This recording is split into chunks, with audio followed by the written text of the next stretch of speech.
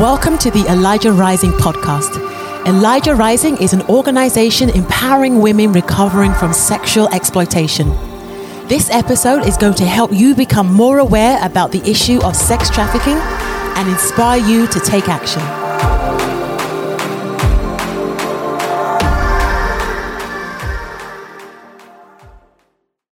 Hey, you guys, welcome back to the Elijah Rising podcast. I'm your host, John LaChapelle. I'm back with our guest from the last episode. This is Trey, or Trey9, and we're here with his friend, James. And so, you know what, Trey, why don't you introduce your friend, and then I'm going to have James share a little bit more about himself. Absolutely, yeah. James Figueroa has taught me a lot through experience. He's probably one of the first guys that coming from a very difficult childhood on through his adulthood years, through incarceration, through gangs, through pimping, through that street life, when he decided that he was going to surrender his life to the Lord, that journey has been very difficult. Yeah.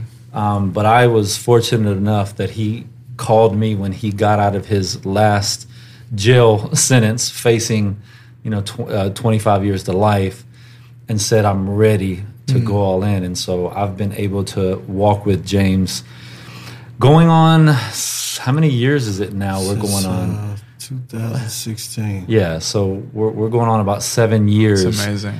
And by no means have we arrived, but the reason I've learned so much from this man is because he's always been open to explain, Trey, this is why I did what I did. This is why.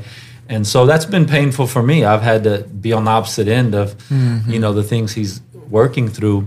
But I've learned so much so that I'm going to write a book with this guy. Oh, come on. Yeah, 20 things you need to know about discipling the streets. Wow. We've been working on notes and stuff for it. But James Figueroa, he's an intelligent guy that came from the streets and is doing amazing things with his life, that when I encounter guys from where he's from, I oftentimes will tell him, look, you need to talk to James because he's been there, done that, and he's doing it, And so very proud of him. He's a spiritual son to me. He's a brother to me.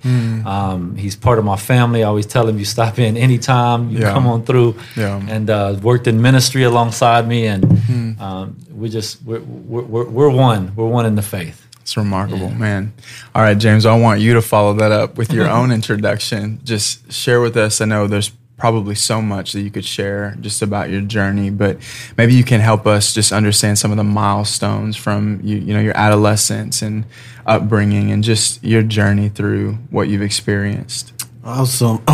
So my name is James Figueroa, formerly known as Stunner, from the streets and the Pimp the Lifestyle. I grew up I was born in St. Paul, Minnesota. At 2 months old, my mother, I was taken and put in CPS custody because she wasn't able to take care of me because of her mental health. Father, alcoholic, kind of same situation. I had to basically go through orphanages where you would go to a foster family, and if you acted up, then they would send you back to the orphanage. So sometimes you would have to just kind of line your chairs up and hope that a family would pick you. Wow. And then if you messed up, you knew you were going back. So it created this pattern of trying to win people's approval all my life. Growing up like that at 7 years old, I was reunited with my brother and sister, brought to Houston, Texas, where my uncle and his wife adopted us. Unfortunately, it was for not the right reasons, and we found out later on that it would become a big, not a great situation for none of us. And so at 17, I was started my jail stream of times incarcerated. My adopted mother put me in jail, said it was the best thing for me. Unfortunately, the next day, I thought that they would be there to support me in court, but they told him that lock him up. He doesn't deserve to be in the free. From my biological mother to my adoptive mother, and then the child of my mother who had multiple kids while I was incarcerated, you could see a pattern of the females that were in my life and where this idea from pimping, using women to your leverage would come from. I spent 13 and a half years incarcerated. I learned every trade, every jack of the trade you could think of, every game, every aspect of everything illegal and bad you learn in there. And it grew me into a person, I wouldn't say a demon, but I was the worst at my worst place. And so I spent years and years just in that mindset. In 2014, November, I was on Beto unit. And I remember we had life flighted somebody. Life flighted incarcerated means that you have put somebody on an airplane to get emergency care. So at that time, I knew that I wanted to make a change in my life. And I went through a program called Kairos, where on the second day, a 65-year-old white man came to me and said, I know what your problem is. You've never been loved and you don't know what love is. I kind of broke down. I said, I'm a gangster. I'm Hugh Stone, I'm Thongo Blast till the day I die. Yeah, ain't nothing going to change that. And they kept bringing this prayer circle, this prayer chain around saying this many people are praying for you right now while you're sitting in this cell. And I just broke down, gave my life to the Lord. Wow.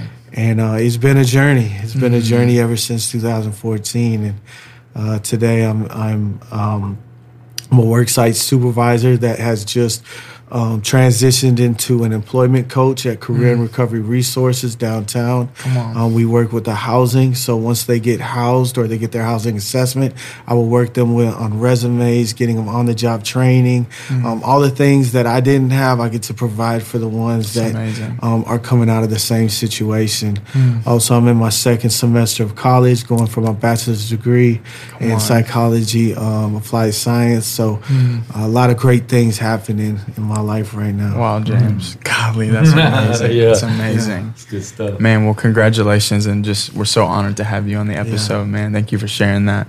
I would love for you to break down for us. You talked about Hugh Stone, like this is who I am. This is where I'm from. Can you break down some of the mentality that a person has to have when they're living on the streets, when they're running in the streets? What are the motivations?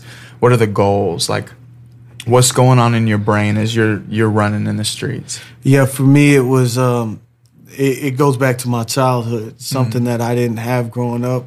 I wanted somebody's love. I wanted their caring. I wanted them to be down for me. And so my motivation was to get that from something that I never had as a child.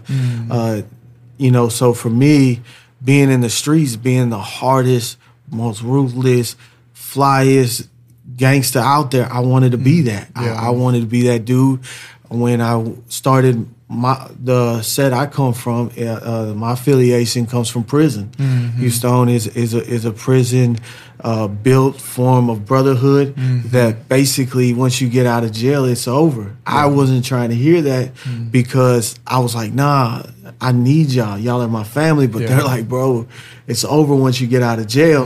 And I couldn't understand that concept because my loyalty was with them. And so for me, it was like my motivation, my goals was, man, they gave me something I never experienced. My first time on a prison rec yard and the love they gave me, getting me hygiene, the smallest things that nobody even cared for me like that. And so coming out of jail, I was embraced by this strip club culture. Hugh Stones, we ran these strip clubs that we was at because we were so deep. And then I seen, because I was tatted up, and a lot of the tattoos, as you can see all over my head, my body, I craved that attention. I craved that.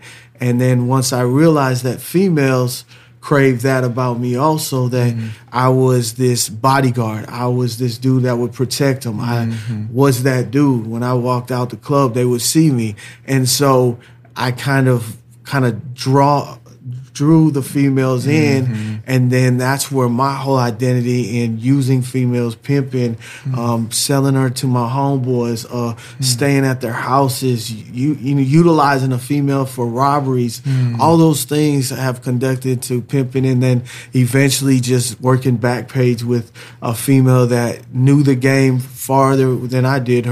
It came from a chain of her mother and her grandma and everyone being in the prostitution, how it generational is it's a lifestyle. Yeah. And so that's kind of where the mentality comes from. Mm-hmm. Yeah, and the interesting thing about it is when he did make that turn, a lot of that carries over into their walk with Christ, because you're still trying to learn, are you going to abandon me when I mess up? Yeah. When I don't obey the Lord like you told me to? Yeah. I'm just going to go ghost because I already know what you're going to do. You're going to cast me out. And, you know, that says something to us as Christians. And the Bible talks about long suffering. You know, that's a fruit we should carry. And so why would I think that a guy who's been through all he's been through since a baby, getting into CPS, orphanages, is going to just come over here and obey the Lord and do everything that the Bible says?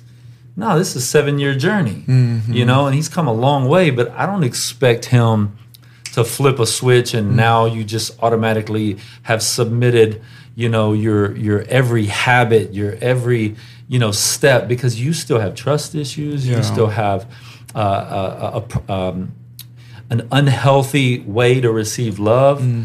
You're thinking love is, okay, do this for me, and then I'm going to love you. Yeah.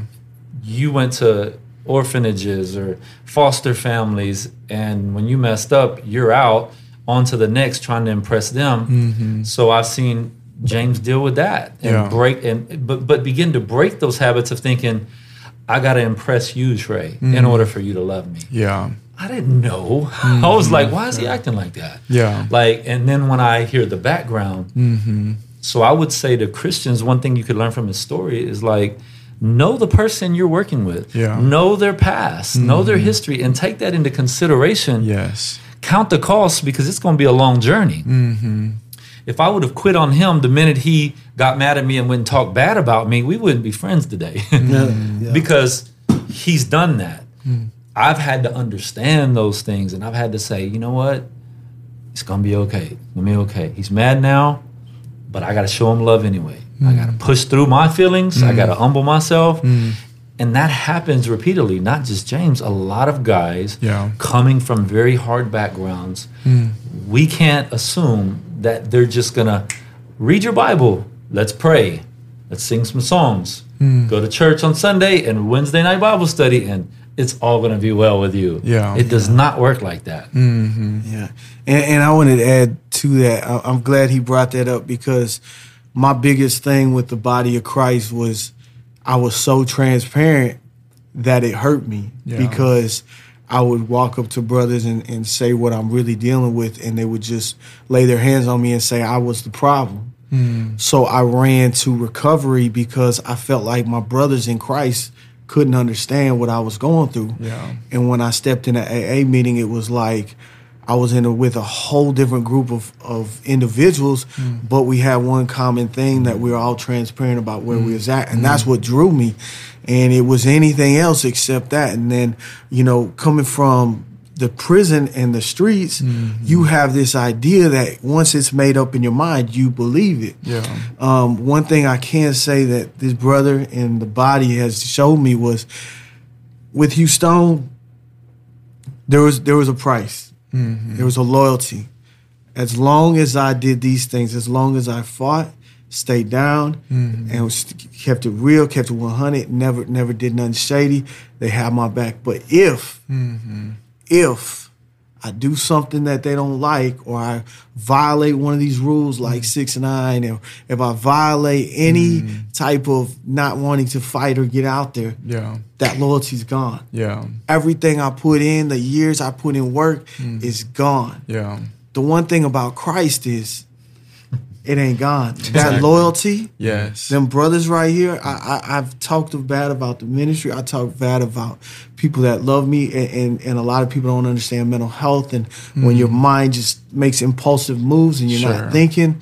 And so, but the loyalty with Jesus is that He never gives up. Amen. And when you call, they're there. And they don't hold none of that against you. You don't have to fight. You don't have to be a gangster. You don't have to try to prove your love to them. You just be you. And that's one of the biggest concepts I learned about the body. The difference between conditional love and unconditional. Here are the conditions to love, and here are the unconditional principles of love. Yeah. And so what I love about this conversation, it's historic for us on our podcast to have a conversation like this, is my goal, my desire is to see the labels that we place on people, pimp, prostitute, marginalized, whatever labels we put on people, that we would pull those off.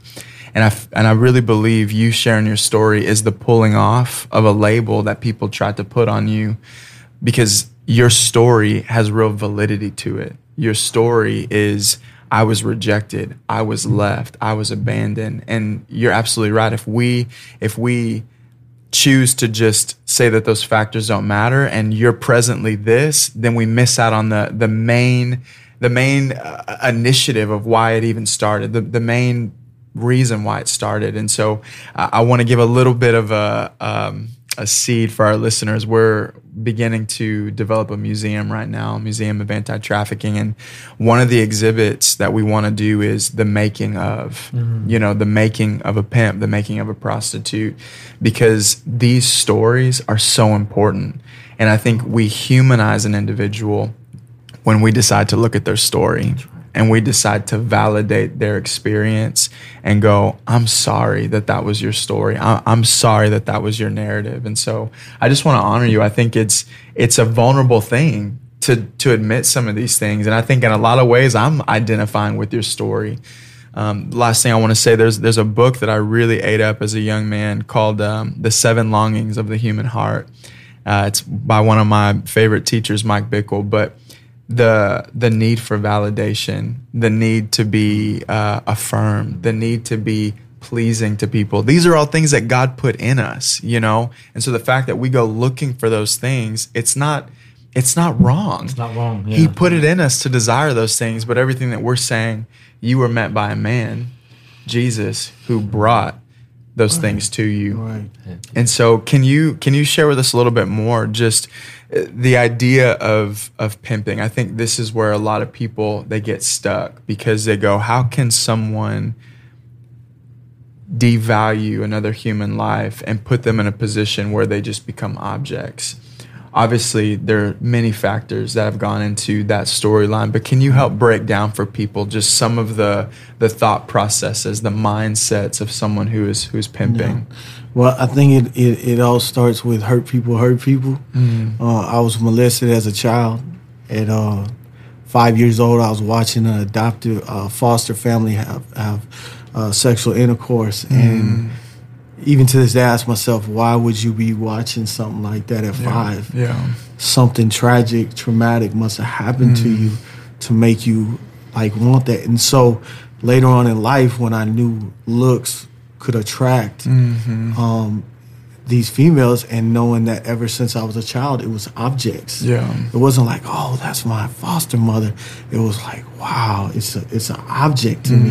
And then it became just a game. Yeah. And so for me, it's like, I want people to understand it's not something you just wake up in the morning and say, hey, I'm going to go do this and I'm going to take advantage of this person. Like, I had a girl vomit me out of jail when I had nobody.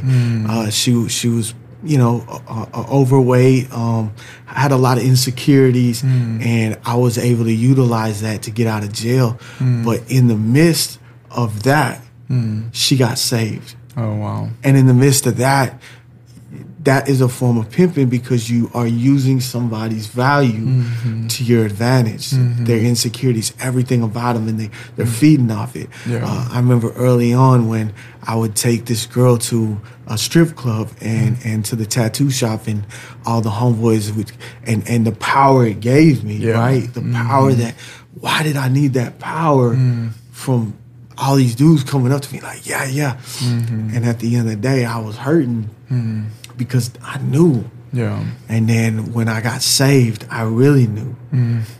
So for me, it's I want people to understand it takes a lot to get to that place, just like anything in life. When you get to a dark path, it's like you said, it's not the person, right? It's what led up to that, to make that person so dark to be able to do that. Yeah. I tell people, you just don't wake up in the morning and say, hey, I'm going to use this girl to get money. And then when you're so far in it, it's so hard to backtrack. Yeah. I remember there were times I would call him. I'm in a hotel room with 3 prostitutes, and I'm like, hey, I'm fixing to go to church. And these prostitutes are like, what, bro? You in a room, and we got these licks coming, and I couldn't stop. But I knew, because I'd already been saved and backslid from Christ. So I think that if I could tell any listener that you have to really identify like where that person came from and what it took for that person to get to that dark, dark place in their life to do that.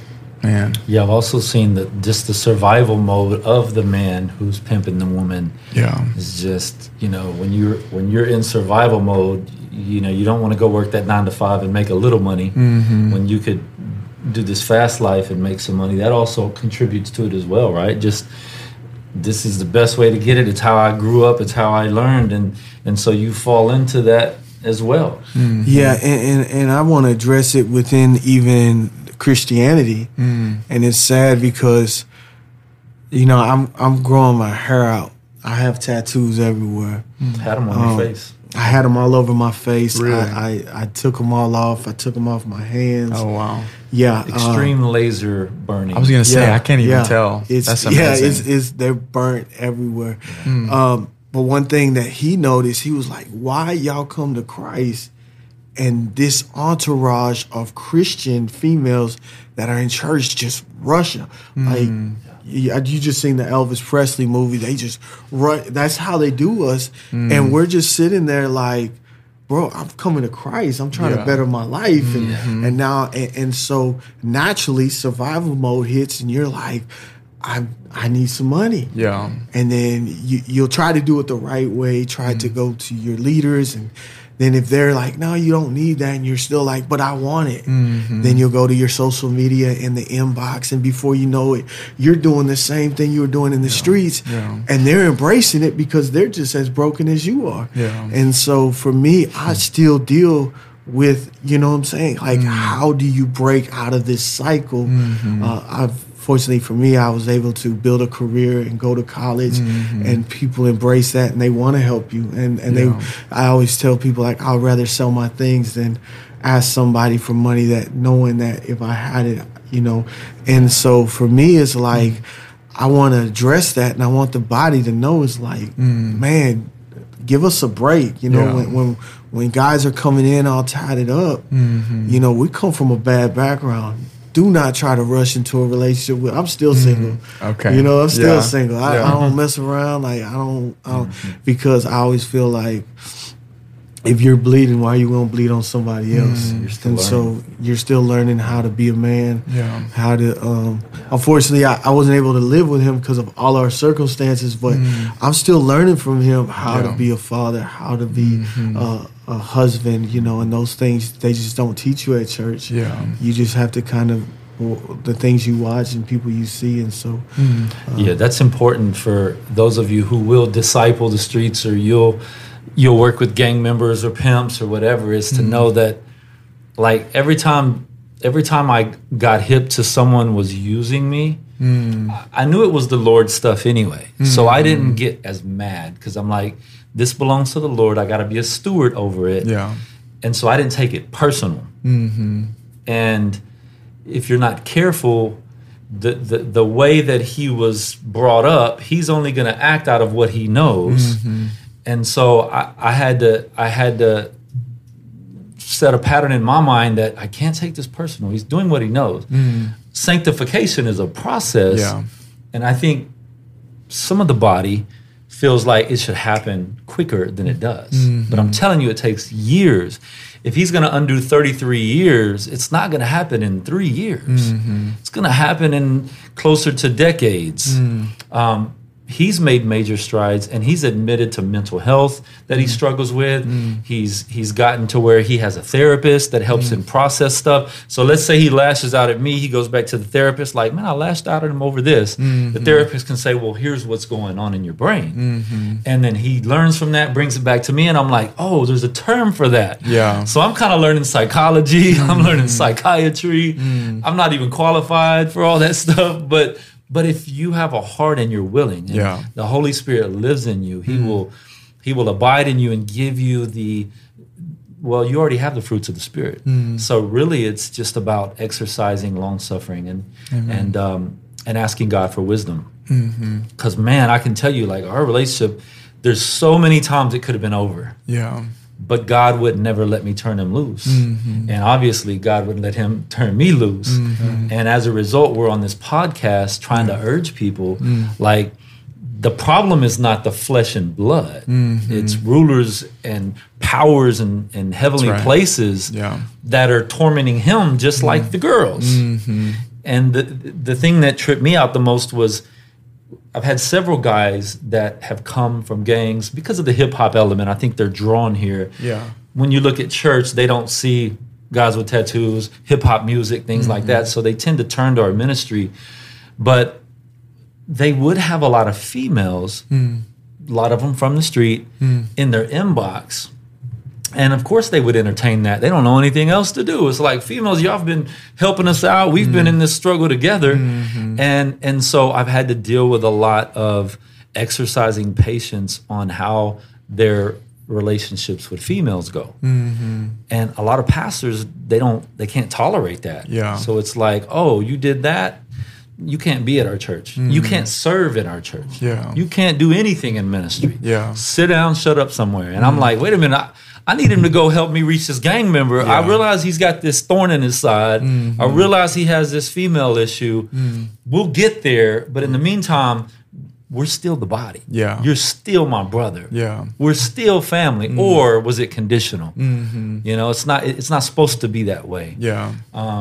So whether he would end up in prison or whether he would end up with the girl and having and fornicating, or whether he would wherever it was, I've been in it for the long haul. Yeah. Because I can see him at 50 not doing some of the things he did before. What about at 60? Like, I'm thinking way down the road rather than this moment in time. Exactly. And we got to have that kind of vision and patience with people coming out of pimping or prostitution or trafficking or whatever. We've got to be more mature as Christians. Absolutely. And I'm not just saying mature in understanding, how to break down the hermeneutics in the Bible or knowing eschatology. Or I'm talking about we've got to be more equipped in operating with the fruits of the Spirit. That's been key for this, relationship here. Yeah, I think one of the key things that the body of Christ will experience in the coming days is the temptation to be offended and stay offended. And so everything that you're talking about is right on target with that. How are we going to choose to be long-suffering toward our brothers and our sisters in the face of wanting to be right? Yeah. And I think you guys are modeling something that's demonstrating really the fruit of Jesus's ministry, that it says earlier in the Gospels, he knew the hearts of men, and he didn't entrust himself to everybody because he could perceive their hearts, but yet he gave everything. He gave everything. And I think that display of, I know that you're not going to choose me, but I'm still giving everything. Or I know that you're going to forsake me, but I'm still choosing That's you. so I think you guys are modeling that. I think it needs to be said. It needs to be talked about. Like, are we willing to go the extra mile? Are we willing to lend our coat? Are we willing? Yeah. And so, James, I want to know how your ministry, the ministry that God's entrusted to you, how you share your story impacts the community, how that intersects with Trey's ministry. How do you guys, he's in the street. Obviously, there are more men who share stories like yours. How does that intersect young men that are headed down the same road? Yeah, well, for me, as far as the platform of ministry, over the last 3 years, they had this thing called Pimping Your Testimony. There's a lot of dynamics of why the platform I had it got so big and I didn't know how to deal with it. So I kind of was like, I need to take a break. And so my ministry has basically been my job working with other alcoholics and addicts, people like myself, being in sober livings. I work with the homeless, obviously. I can tell you how many times they've ministered to me, and how I still continue to share my story as far as the 3 circles. And the guys that do get mad at him, they do call me reach out to me. And so we have a common, hey, this guy called, what should we do? And I'm more on the social services resource side, to where I can say I can get them in housing, I can get them here. Let's try this. I did my mental health. A lot of things that were outside the church's reach that I reached out to, and it's helped me to progress, to really come back full blown. And so this next season, we're just hoping and praying that, God really opens some doors and utilizes everything I've learned into becoming more of this. Just being here with y'all has really inspired me. Like, there is a whole other side of church and ministry that what I've seen, and so I'm just grateful for what y'all do in the community. I want to point out that he speaks in prisons. When we go to prisons, he shares his story to those guys, gives them hope and inspires them. He's gone to juvenile facilities and speaks to the juvenile kids that are incarcerated. James has done one-on-one with some of the kids that we serve, such as in Brookshire. We've had kids that wanted to be gang members. James has got in their face and said, I don't think you really want that. When I get a new guy that's coming from that lifestyle, I already know what's going to happen for the most part. And so I'll be like, James, we got another one. We got to do this together. James attacks it from one angle, me from the other, and we work together. And if that person isn't willing to deal with James while dealing with me, then I'm like, you ain't ready. And so the mental health services that he's aware of, that he goes through, he knows how to coach them through to be able to get those services. James has shared his testimony publicly before executives. In particular, we have an executive fundraiser that we do in March. And 2 years ago, he got before the executives and shared his story, which inspired men to become goals coaches. Wow. And, my own kids, if they ever join a gang, they're idiots.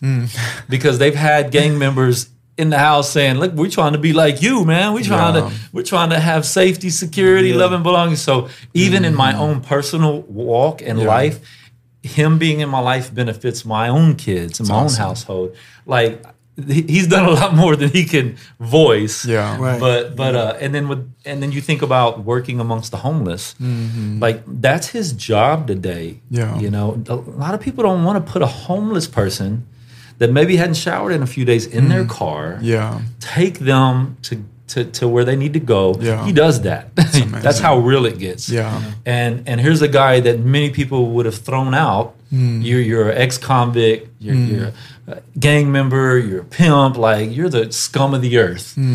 God has turned him into a man that's changing people's lives. It's amazing. Golly. It's amazing. Amen. So I want to know what you would say to the 15-year-old who has had a very similar journey and who's being propositioned by the local gang, being propositioned by the local pimps. 15, 16 years old, what's your point of contact with them? What do you say? I mean, if I could say anything to that 15-year-old that's just lost and broken and feels like there's no other way, I just first give them a hug and tell them, I promise you, in the next 15, 20 years, you're going to be as lost, as broken as you were today.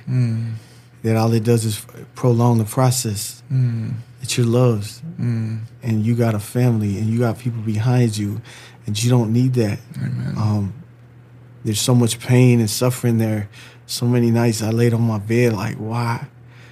You know what I'm saying? Shanks under my pillow like, man, I'm fixing to die behind this in a prison cell. Like, I don't care how gangster you are. I don't care how killer you are.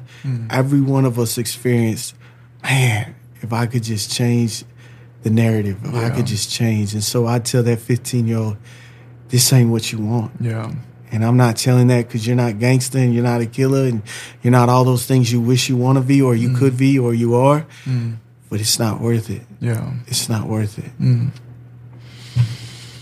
Man, that's huge. Our volunteers, they go out every week onto the streets, primarily, you know, the track is what it's known here in Houston. I won't say the street, but our volunteers, they intersect pimps all the time, but especially as they're ministering to and loving on the women that are underneath them. And so what would you say to our volunteers who, like I said, weekly encounter a pimp, whether that's, you know, a subtle threat or some intimidation? Like, now that you're on this side, what would you say to encourage our volunteers in their work out on the street? I'm first a 65-year-old white man help me find Jesus. Amen. With some glasses on and receding hairline, and I promise you, you're making an impact. You're the exact opposite. If I could tell you one thing to do, I would just say, hey, can I give you a hug? Because I'm telling you, every pimp out there, every thug, every gangster, that's all we want. And I guarantee you it's been a minute since any of them dudes had a real hug and just said, hey, man, I want you to know, man, somebody love you out here in this real world. Yeah. And so for me, I just want to thank y'all for the consistent work y'all do. It takes a lot to hit these tracks. I've been out to Forum Park. I know how it is. Your heart's beating. You're like, man, what's he going to say? And so my very first thing is just give him something he's never experienced. And a lot of them, you'll be surprised how fast we break down. A lot of people used to tell me, man, you're just a big old teddy bear under all them tattoos. And that's the truth. We all are. Yeah. We have a story. One of our volunteers, he's like a father out on the track. Two pimps came up in an Escalade, and they were just kind of doing the intimidating factor, just kind of overwatching what the volunteers were doing. And he was like, I feel prompted by the Lord to bring these two guys some cookies, because they had some cookies that they were giving to these young women. And he went over and gave these cookies to these men, and one of them didn't want the cookie, and the other one said, you know, I'll take a cookie. And just through that demonstration, these two men got out of the car, and one of them's crying, the other one starts to cry, and this man just hugs them both, wraps them both up in his arms, and just says, I love you. I don't care what you're doing tonight. I don't know where you've been, but I love you. And this volunteer, he's probably like 6'2", 6'3", he's just this papa on the street. And so I just want to affirm what you're saying. We've experienced just the simple demonstration of, I don't care where you've been, I love you. And so, man, I really wanted this podcast again to just humanize the people that are out there on both ends of the spectrum, the women that are being pimped out, the men that are doing the pimping, the men that are buying, that we all have this gaping need for God. And we'll search everywhere until we find something to try to fill that space. And so I appreciate our listeners being able to just hear your journey and your story. Is there anything that you want to share? I feel like people need to hear the dreams that you have, like coming out of that life that was leading to death. Now that you're on a road that's leading to life, I know that you're in school. I know that you're working and you're influencing, impacting. But what's the dream of your heart, man? It's funny, I didn't recognize you. So no, that's awesome. I don't really ever think about that. As far as dreams, I listen to a lot of Eric Thomas. He's real big on execute.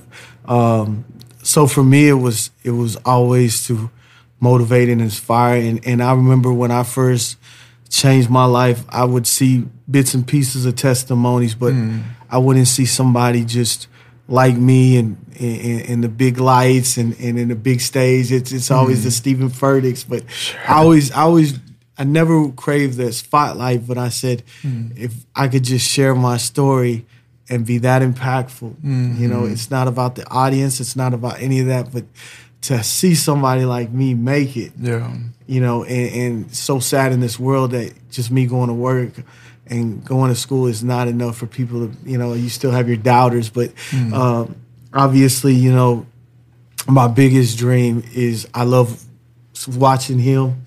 He inspires me. Obviously, I don't have some of the resources and things, and so I have to put the extra work in so somebody will entrust me one day with possibly getting under the umbrella Eyes on Me and starting my sober living, starting a treatment center, different things like that. So I'm just in the season of getting around people that really can cast that vision in me and say, hey man, this is it. It's amazing. Yeah, definitely.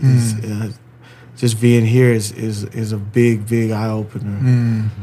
What I love about that, and you shared this earlier, is the humility of going, I'm not ready.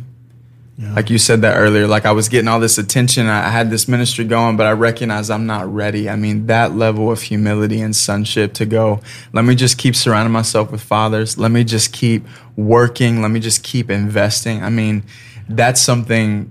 You're 33, is that what you said? No, I'm 40. Okay, well, you look 33. Yeah. Something that we in this age demographic, this 30 to 45, we've been taught to be entitled. We've been taught to just reach for what we want. But hearing the humility that's on you to just go, man, I'm willing to put in the time. I'm willing to put in the effort until the Lord's ready to release me. I just want to honor you in that, man. That's huge. Man, thank you. Really, really special. Trey, is there any last words you want to share just as we close? Just to encourage people, that Jesus would have been amongst the least of these. You know, Jesus would have been amongst, well, we know. I mean, we see him going out amongst the lepers, which nobody wanted to touch. Yeah. Everybody was fearful, from the religious leaders, down to the citizens. If you touched a leper, you could catch leprosy. If they touched your cloak, they'd burn it. The Pharisees and Sadducees, and don't be like them. Be willing to lose some things. It's stuff. It's everything I own is materialistic. It can be replaced. Yeah. Be willing to make that extra drive to take that guy to work who decided to change his life. Be willing to refer them before the judge, giving them a letter that says, hey, I will come alongside him. I will be willing to help with gas so that they can get back and forth to see their kids. Like, if you really want to see the change happen, you're going to have to get involved. And I can't encourage enough people to stop playing church and start being a disciple. It's not enough to just say I'm a Christian. You got to be a disciple. And if you want to know what that's like, follow Jesus. He was constantly walking amongst those who were low in spirit, the outcasts, the rejects. Yeah.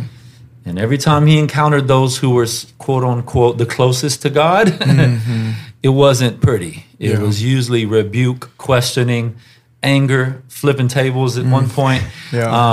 So go all in with a James. Amen. Go all in with, whoever it is that God has put before you. Don't just half step. Amen. Amen.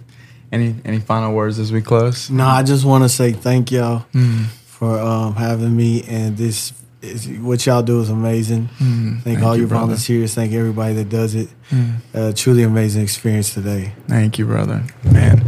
So we hope that you have been encouraged by this episode. Again, a lot of you are donators. A lot of you are followers. You're volunteers with this ministry, and it is never an us and them mentality. It is never only about the women. Our desire is to see every man, every woman, and every child encounter the transformative power of the gospel.